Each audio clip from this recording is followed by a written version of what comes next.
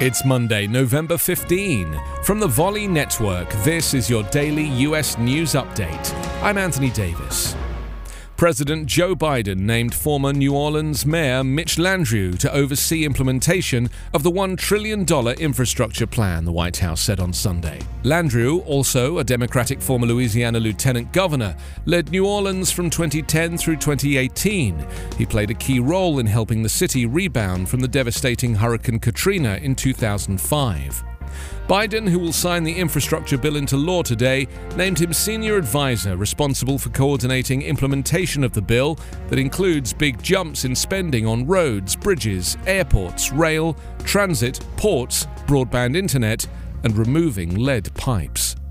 Biden held a similar role as vice president under then-President Barack Obama, overseeing an $800 billion 2009 economic stimulus package.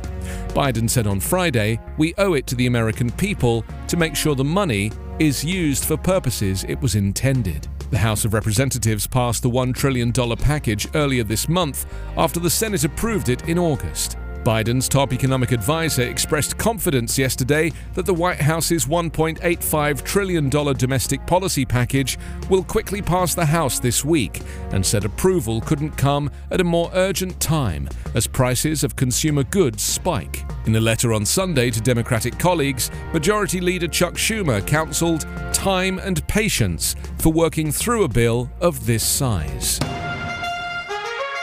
Your daily US news update is part of the Volley Network. To interact with my live daily morning show, ask your Amazon Echo show device to open Back Channel.